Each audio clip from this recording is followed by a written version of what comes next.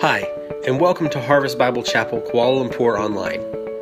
We hope that the following message will be a blessing to you as you seek to walk with the Lord in spirit and in truth. For more information about our church, please visit www.harvestkl.org or click the link in the description below.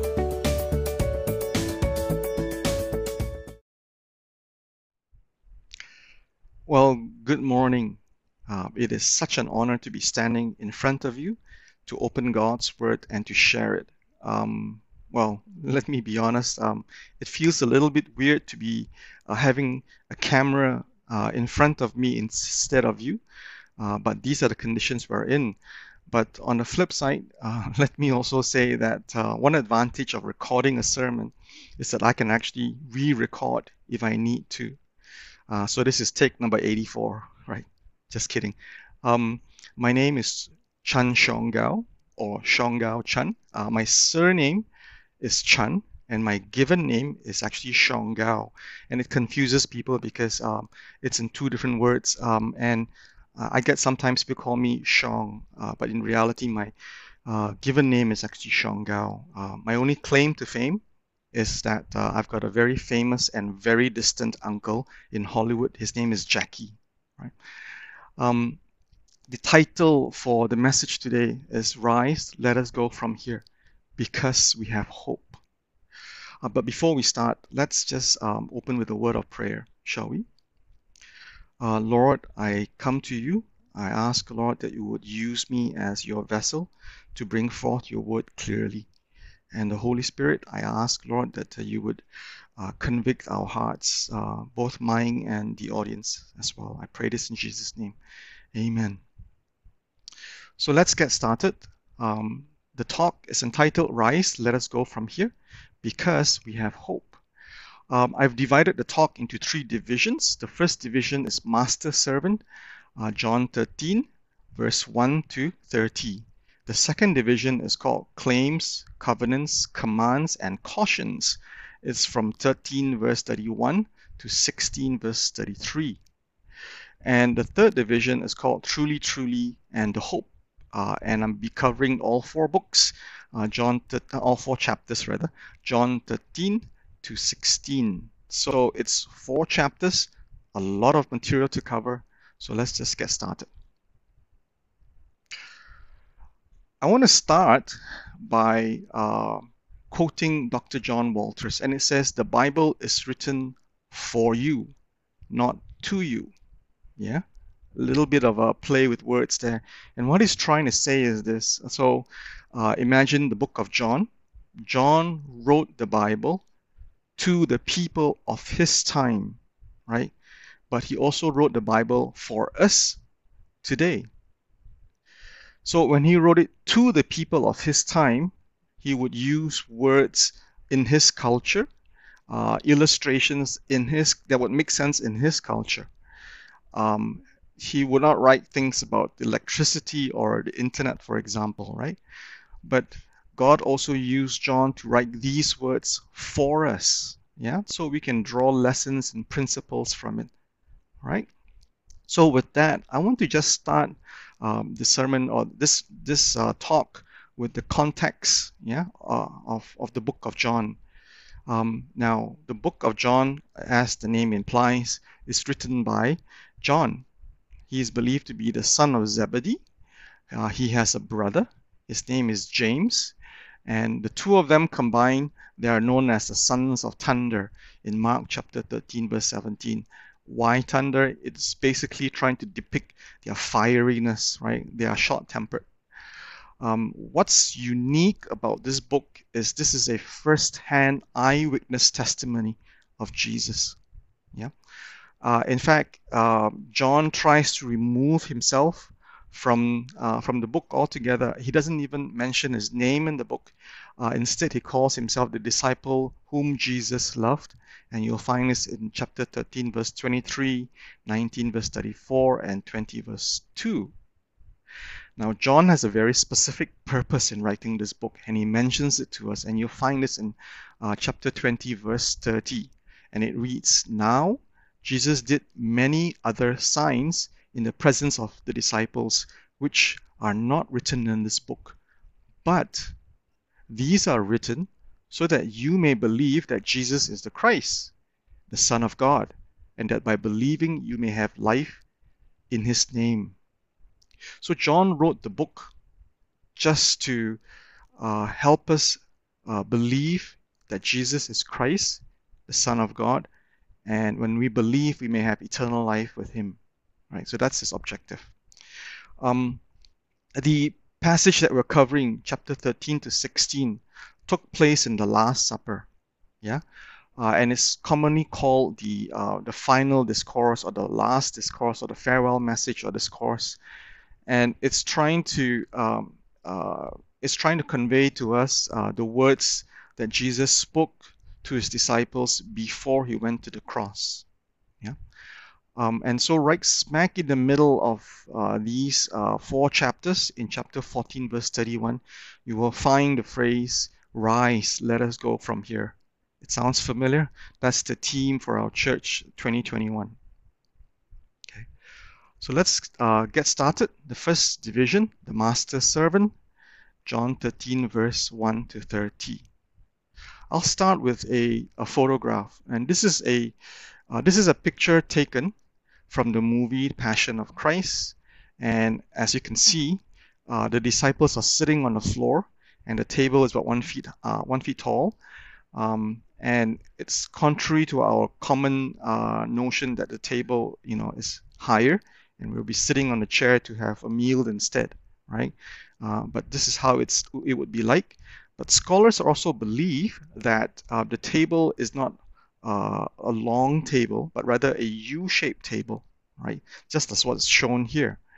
And why U-shaped? Because that allows the servants to go right in the middle and to serve the food. Yeah. And based on what we know from the Bible, Jesus would have been sitting right in the middle, and John would be seated on Jesus' right-hand side, and Judas would have been seated on Jesus' left-hand side. Now, the way they sat is kind of interesting because they would not sit straight like this with the feet crossed. They would instead sit like this on the side. They would use their left hand and recline on the table. They would use the right hand and grab the food to eat. Okay, so when you sit like that, there is no left and right. There is just a front and a back. Okay, and the gospel tells us that John is actually seated in front of Jesus, because there's a passage that says John reclined onto Jesus' chest. Not like John is trying to use Jesus' chest as a pillow, but what it's trying to say is that John leaned back towards Jesus' chest to communicate with him. Right? So what it also means is that Jesus would have taken the morsel and to pass on to Judas in this manner. Okay? We think Peter sat somewhere in the far corner. We don't really know which end of the far corner, but far corner because you will notice in the passage that it says Peter motioned to John to ask Jesus the question, who is the betrayer?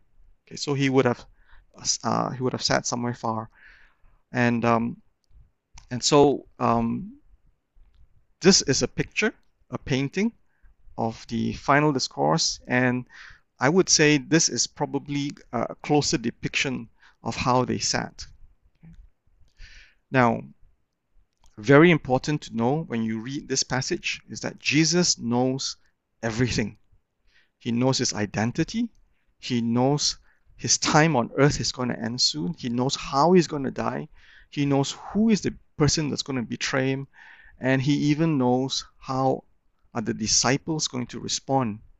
And so the whole chapter 13 to 16 is trying to convey to the disciples, hey, this is what's going to happen, and be prepared for it. Okay. Now the food would have probably been served. Yeah, or they would have been eating. And halfway eating, it tells us that Jesus got up and he started washing the disciples' feet from one end of the table to the other end of the table. Okay. Now, washing feet is actually a common thing to do, because back in those days, people walk a lot. And back in those days, the roads are just gravel roads, sand, dusty. So when you arrived at someone's home, your feet would naturally be dirty, and you would have a slave or a bondservant who would greet you and clean your feet, yeah, before you enter the house. So if they are already having a meal, it is probably safe to assume that their feet are already clean. But Jesus got up to wash their feet as a symbol, as a reminder to the disciples to wash each other's feet, to serve one another. Okay, and so Jesus started washing. Now, when Jesus reached Peter, so Peter wasn't the first to get his feet washed, but when Jesus reached Peter, Peter says, Jesus, if you're going to wash me, you might as well wash my whole body as well too, right? That's Peter, ultra competitive. But you need to also understand that prior to this event, the mother of James and John actually approached Jesus in Matthew 20 to ask Jesus, hey Jesus, would you mind if James and John sits on your right and left hand when you are in heaven? Yeah, those are positions of authority, right hand and left hand of Jesus. Yeah? And so I think in some ways probably Peter felt threatened and he wanted to make sure that he's not left out as well. And so maybe that's why Peter says, Jesus, please wash my whole body as well too. I want to make sure I'm super clean in front of you. But Jesus responded by saying there's no need. You're already clean. Yeah, we only need to wash your feet. And I think the application here is lowly service where there's a need, yeah, is required. And interestingly enough, Jesus already knew who was going to betray him, and he dropped his first hint in chapter 13, verse 10. Not all of you are clean. That's the first hint. But the disciples didn't get it. Okay. Another point to note is this. Jesus washed Judas' feet. You got that? Jesus washed Judas' feet. He knew he was going to betray him, but Jesus still washed Judas' feet out of affection. Right? Then Jesus then said, hey, one of you is going to betray me tonight. Okay. I think it took the disciples by surprise, or maybe they were just busy chit-chatting and they weren't paying attention. But Peter paid attention and he caught it, and he signaled and motioned to John to ask, who is the betrayer? Yeah. And Jesus says, the one that I will offer this morsel to will betray me. Okay. What is a morsel? A morsel is essentially an unleavened bread, yeah, that's used to wrap a piece of lamb, and that unleavened bread is dipped into bitter herbs, and then it's offered to somebody, in this case Judas. Now, in those days, offering a morsel to a person is equivalent to honoring a person. So on top of washing his feet, Jesus honored Judas, and he used that as the sign to indicate who will betray him. Okay. I don't know about you, but to me, it almost felt like Jesus loved Judas, and he's trying to appeal to him, right? But Judas succumbed to his weaknesses. I think the lesson for us in this division is quite clear. We are to serve everyone as Jesus served. Yeah, we are to serve everyone as Jesus served. Let me give you a bit of an illustration to drive this point through. So here's a picture of a piece of paper, an invoice actually. And what happened was a kid, approached his mother, and he said, "Mom, this is for you." And the mother was busy cooking, and she paused for a while, looked at the note, and it was an invoice, and on it says, "For cutting the grass, $5. For cleaning my room, $1. For going to the store for you, $6.50. For babysitting my kid brother while you went shopping, $9.25. Presumably the brother was a brat, that's why it cost more. Taking out the garbage, $1. For getting good report card, $5. For cleaning up the yard, $2. In total, $29.75.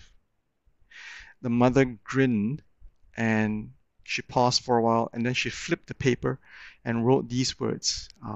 For 9 months I carried you while you grew inside me, no charge.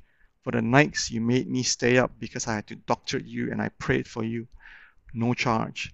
For the times and tears that you've caused through the years, for the trying times and tears that you've caused through the years, no charge.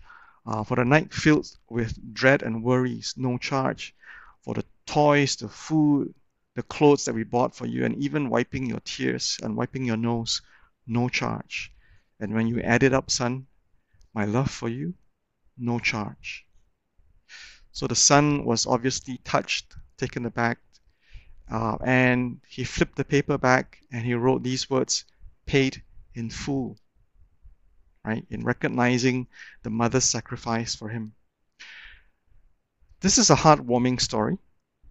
And I think if you were to stop at recognizing or acknowledging that it's paid in full, then I think you'd have fallen short. Yeah. This story is often used to depict God's grace to us, and paid in full is to basically say that, God has done so much for us, right? And everything is paid in full. But if you stop at paid in full, then I think you've fallen short on how you should actually respond, which is you need to reciprocate the action, right? For example, let me give you another example. Supposing you have a master who buys a slave, okay? He takes the slave home, and as soon as they arrive home, the master turns around and says, my dear slave, you are now free. You are free to go. Okay? If you were the slave, what would you do? I'll tell you what I would do. If I was a slave, I would say, my dear master, I am forever indebted to you. You have given me freedom, and I freely choose to serve you. Not out of obligation, but out of devotion because of the affection you've shown me. And that's how I would respond to it. Right? I think the lesson for us here is very clear. We are called to serve, right? We are called to serve because we love Jesus. How can you serve? Let me give you a few simple suggestions. First suggestion, make a commitment to call someone in church on a weekly basis. Yeah, call them up, encourage them, pray for them, pray with them during the call. Yeah. Just 5 people. Simple enough. Another idea, call the church. Our church has many needs. We have many people who are in needs as well too. And just call the church and offer your time. One other way that you can serve is to give your tithing. Yeah, tithing is a service as well. Okay. I will warn you though, that there are dangers. You could be misunderstood, you could be backstabbed, you could be criticized as well. But it comes with it.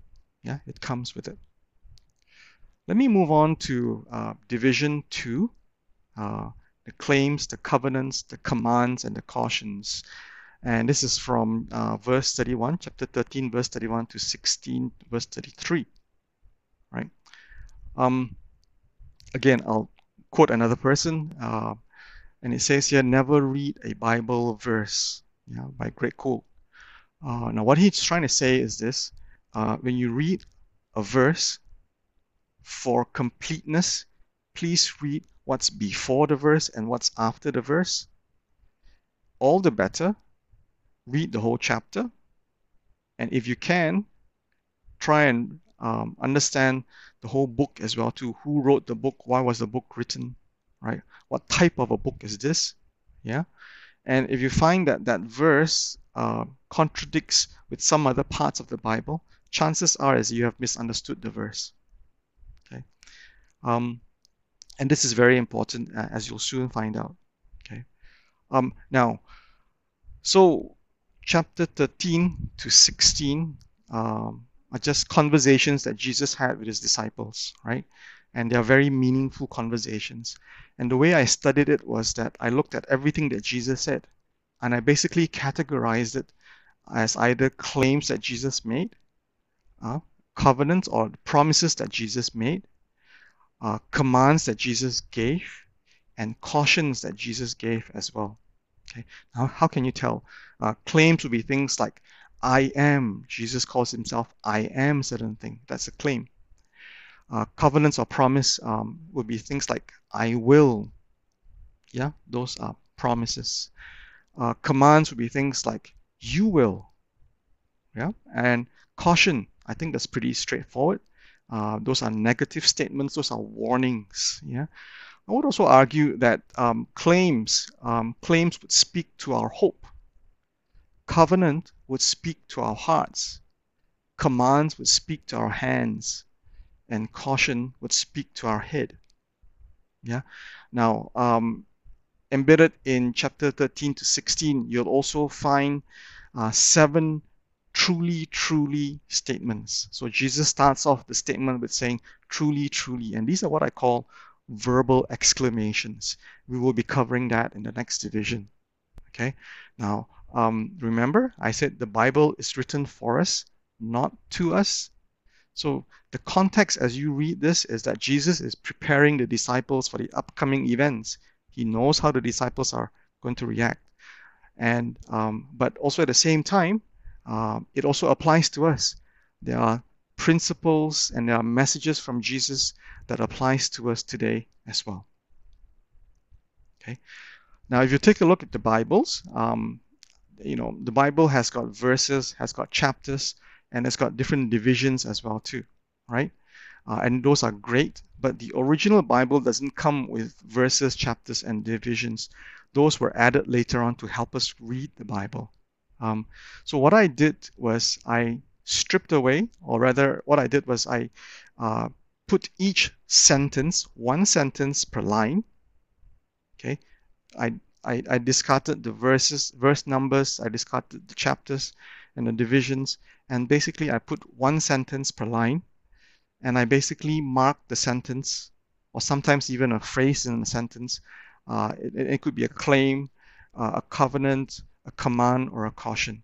And so for a claim, I marked it as yellow. For a promise or a covenant, I marked it as blue. For a command, I marked it as green. Green for go do what Jesus commanded. For red, it would be caution. Okay, and this is how it looks like. Okay, now time does not permit me to cover all 4 chapters. So what I'm going to do is I'm going to extract out the claims, the commands, the cautions, and the covenants that Jesus made, right? And just highlight them to you. Yeah. So there are 6 claims that Jesus makes, and these are big, audacious claims. Yeah. And it starts with my first one is this: Jesus is the exclusive way to God.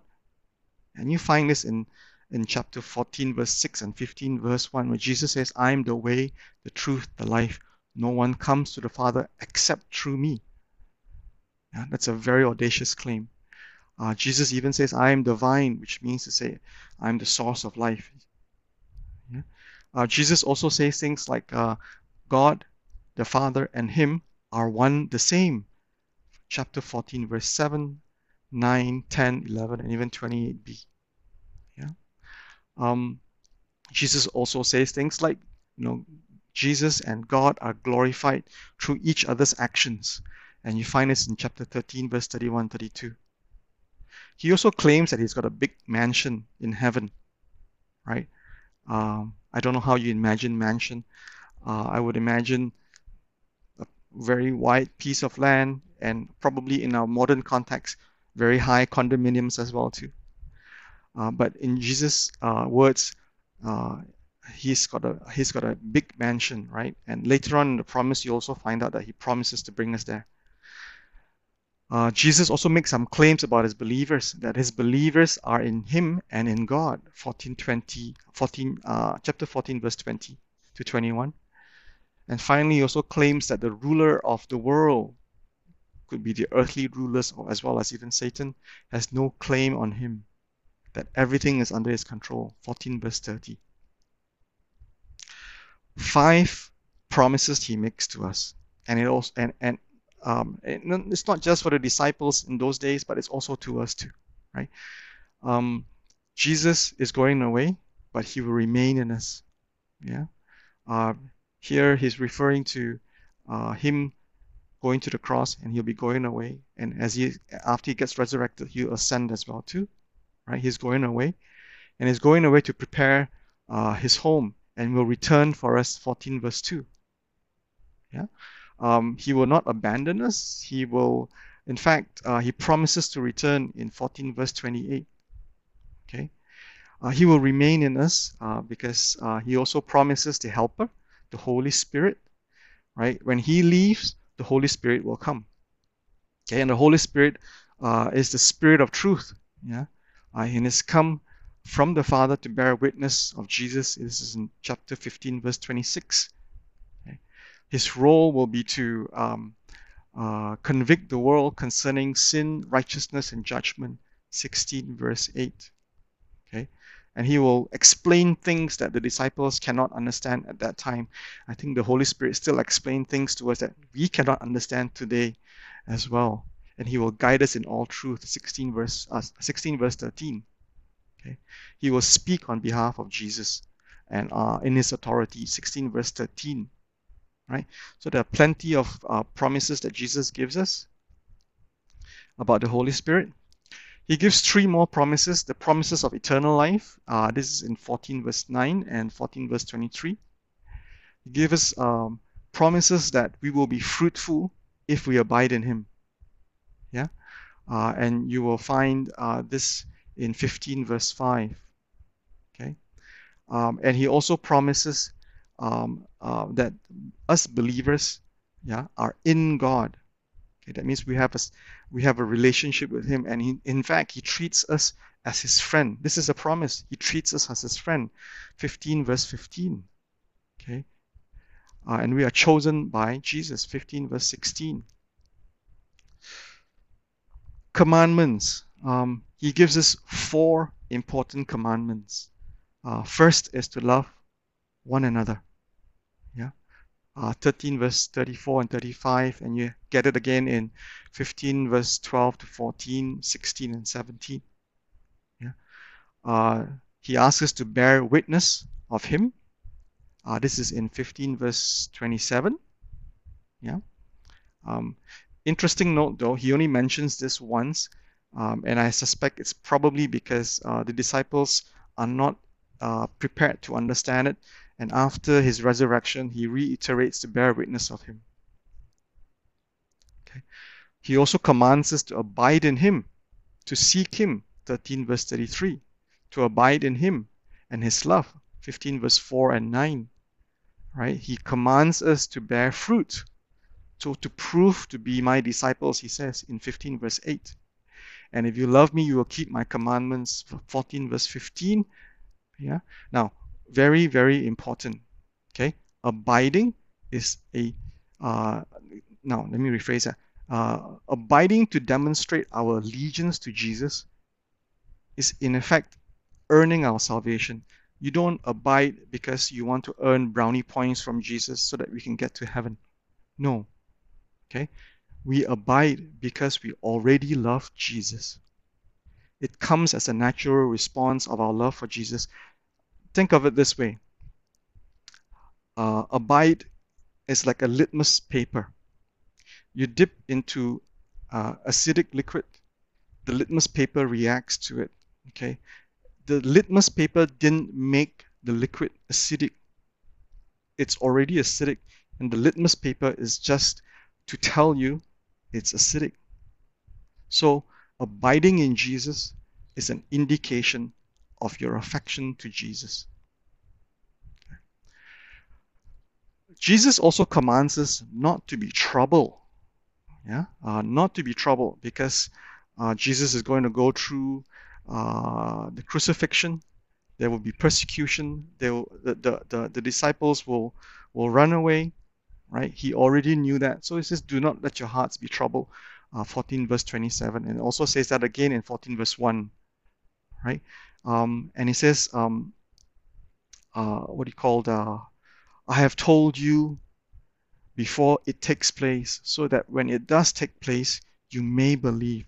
14 verse 29. So his intention for telling you all this is so that you may believe. Okay? Caution. 4 significant cautions. First, and probably the most obvious, is about Peter. Okay, 13 verse 36 to 38. And I would sum it up this way. Peter was trying to stay loyal to Jesus in his own strength, right? He even comes out and says, Jesus, I will never leave you, even if they kill me. And Jesus says that before the rooster crows, you will deny me 3 times, right? There was also disbelief amongst the disciples, and you'll find this in chapter 14, verse 9 and 10. Yeah, Jesus says things like, how can you say, show us the Father? Do you not believe that I am in the Father and the Father is in me? 14 verse 9. There's also a cost of obedience. This is the next caution. If you have a fruitless branch, it will be pruned. 15 verse 2.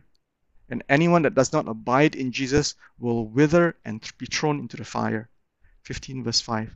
Serious warnings here. There's also extrinsic challenges. The world will hate and persecute Jesus and will do the same to the believers as well. 15 verse 18 to 25, as well as 16 verse 2. Right? So, all in all, we've got claims that Jesus makes. We've got promises or covenants that Jesus makes. We've got commands that Jesus gives and cautions that Jesus gives. Right? I'm going to sum it up this way. The principle for the second division: we are appointed to love and bear witness. That's the command that Jesus gives us. Yeah, that's a key command that Jesus gives us. Now, let me show you a little chart here. This is a dot chart or a dot diagram. Okay, and you'll notice that the dot diagram shows that most of the dots are close to the line. Yeah, and you have one single dot at the top there. So if this was a survey and the dot represents the results from a survey, okay, and you have one lone dot at the top there, typically what will happen is that people will say this is data error. Okay, you can joke around, everyone that's normal is near the line, and you have one weirdo at the top there, right, that stands out like a sore thumb. Okay, this is not a real chart, by the way, but it's a chart that reminds me of what Christian life is like. Okay, because when we love one another, when we serve one another, we are going to stand out. We are going to stand out in the world. We're going to stand out like a sore thumb when we abide in Jesus. We're going to look as a weirdo to the world, right, when we serve. Yeah, a common reaction to weirdos would be they would be questioned, they'd be ridiculed, they'd be mocked, they'd be discarded, and sometimes weirdos also get persecuted as well. The reality is this: when you look at the claims, the cautions, the covenants, and the commands, the reality is that serving Jesus is not going to be convenient or comfortable, right? You say, I'm busy. I know. We all are. And it's not going to be convenient or comfortable. The reality is 80% of the work that needs to be done in church are done by the 20% of the congregation. It's not going to be fair either, serving God. Yeah, and it will cost you. Sometimes you'll be asked to do things that are not, that's not natural to you. Yeah, you'll be asked to step out of your comfort zone. Guess what? Speaking in front of you, especially in a camera, is not my natural inclination either. And we just serve. And we serve Jesus because we love Jesus, not because we want to grab, accolades or praises from men. No, we serve Jesus, even if we don't get praises from men or acknowledgement from men. Yeah, and it's important to also recognize that when we serve, the ride is going to be bumpy at best. It's going to be full of challenges. You could be mocked, you could be criticized. Yeah, these are all part and parcel of it. But we serve Jesus because we love Jesus. That's our motivation. Let me quickly move on. Time has just passed by really quickly. The next division, truly, truly, and the hope. Right? I'm going to just bring your attention back to chapter 13 all the way to 16. And what you will find is this: as you read that 4 chapters, you'll find that there are 7 occurrences of the words truly, truly. Okay, 7 occurrences. You'll see different variations of it depending on the translation: verily, verily, or very truly, or truly I say to you. Okay, the Greek translation of that is amen, or the Hebrew is amen. Okay, or literally it means so be it. Okay, now it's kind of weird, right? Because you would say amen at the end of a prayer, not at the start. Okay, amen basically means I am in agreement with you. I endorse what you say. Yeah, I'm accepting what you say. So when someone prays and they end with an amen and you end with an amen too, you are endorsing it. Yeah. But Jesus, interestingly enough, uses this at the start. Now, what is he trying to say? He's basically trying to say, believe me, this is true. How can he say that? Because he already knows what's going to happen. So when he says truly, truly, he's basically saying, believe me, this is true. I know it is true firsthand. So I think it's important to take a look at some of these truly, truly statements that Jesus makes, and there's 7 of them. Okay. Again, I'm going to put it as claims that Jesus makes, commands that Jesus gives, promises or covenants that Jesus makes, and cautions that Jesus gives to us as well. Okay, so the claims, 13 verse 16, truly, truly I say to you, a servant is not greater than his master, nor is a messenger greater than the one who sent him. If Jesus is a servant, we need to be servants too.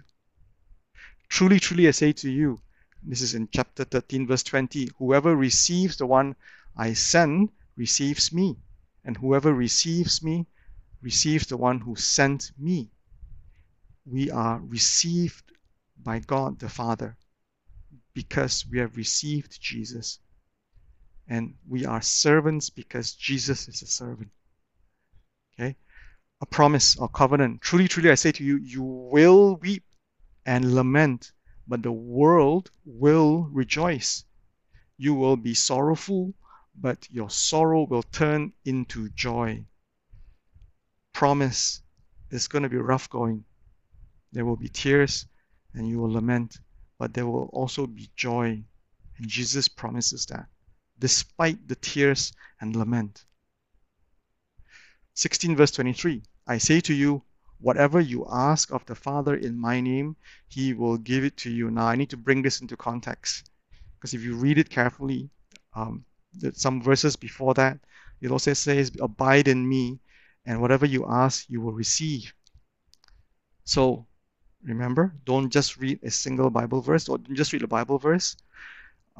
So, it's in the context of abide in me. Okay? And if you abide in him, he will give what you ask for. Command, truly, truly, I say to you, whoever believes in me will also do the works that I do. Greater works than these will he do, because I am going to the Father. That's a command. Do the work that Jesus did. Jesus was a servant. Yeah?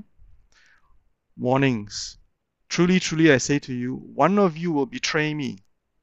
Okay, that's referring to Judas, but I think the lesson for us is that some will fall off, some will backslide, some will, disappear from the church, perhaps. And finally, 13 verse 38, the last caution. Will you lay down your life for me? Truly, truly, I say to you, the rooster will not crow till you have denied me 3 times. Again, as I mentioned earlier on, Peter is trying to remain faithful in Jesus in his own strength. Yeah, that he would be willing to die for Jesus as well in his own strength. But Jesus is correcting Peter here. Don't do it in your own strength. So I think when you consider this, I think the instructions are very, very clear. Okay. The instruction is that we are to serve because Jesus is the servant, right? And I do also want to end this division with a hope. And if you take a look at 16 verse 33, it says, I have said these things to you, that in me you may have peace. In the world you will have tribulation, but take heart, I have overcome the world. Okay? Jesus is telling us all these things so that we may anticipate it, and so that we also know that He is in control. And because He is in control, we can have peace. Okay? And in this world that we live in, when we are associated to Jesus, we will have tribulation, but He has overcome everything. Okay? Facts of a Christian life. We are called to obey and to serve. Okay? Why do we do this? We do it out of devotion and love for Jesus. We are not doing this because we want to earn someone else's acknowledgement that we faithfully serve. No. We're not doing this so that we can earn our salvation, so that Jesus would let us sit on His right or left hand. Absolutely not. We're doing this because we love Jesus, and serving is an outward sign that we love Him. The principle for this division, rise, let us go from here, because we have hope. Yeah, we have hope. I want to give you one last, well, not last, but I want to close off this division with this illustration, right? I want to compare Peter with Judas, right? I want to compare Peter with Judas. So they have a lot of commonalities, and they have differences as well too. So let me just run through the commonalities, okay? First commonality, both of them knew Jesus intimately. They've walked with Jesus for 3.5 years. Both of them knew that Jesus loved them too, right? In the case of the two of them, Jesus already knew that they would betray Him. Judas betrayed Him by giving false testimony so that Jesus would be hung. Peter betrayed Him by denying Him 3 times before the rooster crows. Okay? Both felt remorse after they had sinned. Yeah? And it's clearly written for us. But what's interesting is that after they have sinned, and this is where they depart, Judas stayed away from Jesus. Okay? He stayed away from Jesus. He could not bear the heaviness of that guilt feeling he had after sinning, right? And he felt absolutely hopeless. And in that situation, in that condition, he ended his life. Peter, on the other hand, he was remorse, as was Judas, but he returned to Jesus. He didn't roam away. He didn't isolate himself. He was still with the disciples. Okay? He repented. Yeah? And when he repented, the load of sin was removed. There's a passage, and I can't remember where, but when Jesus was resurrected, Jesus told Mary, I think this is in John, told Mary, please tell Peter that I have resurrected. Specifically Peter. Why? Because Jesus knew Peter was heartbroken by his denial. Okay? So there's also hope. When Peter repented and his sins were forgiven, he was hopeful, yeah, and he surrendered his life to Jesus, and he devoted the remaining parts of his life to serving God. And you know what? Peter died on the cross as well too. Tradition has it that he was hung upside down because he didn't feel worthy to be hung in the same way that Jesus did. Right? So I want to just bring this cycle of grace, I call it. Yeah. You fail in sin, we all do. You repent from sin. And I think the toughest part when you repent is going back to Jesus and saying to Jesus, I'm sorry. Going back to the community and being held accountable by the community in your repentance, right? But when you repent and you return to Jesus, you will experience forgiveness, and the weight, the guilt feeling of sin is removed. And then you realize, wow, I have hope. I have hope in Jesus. My condition is wretched, but Jesus don't see me that way.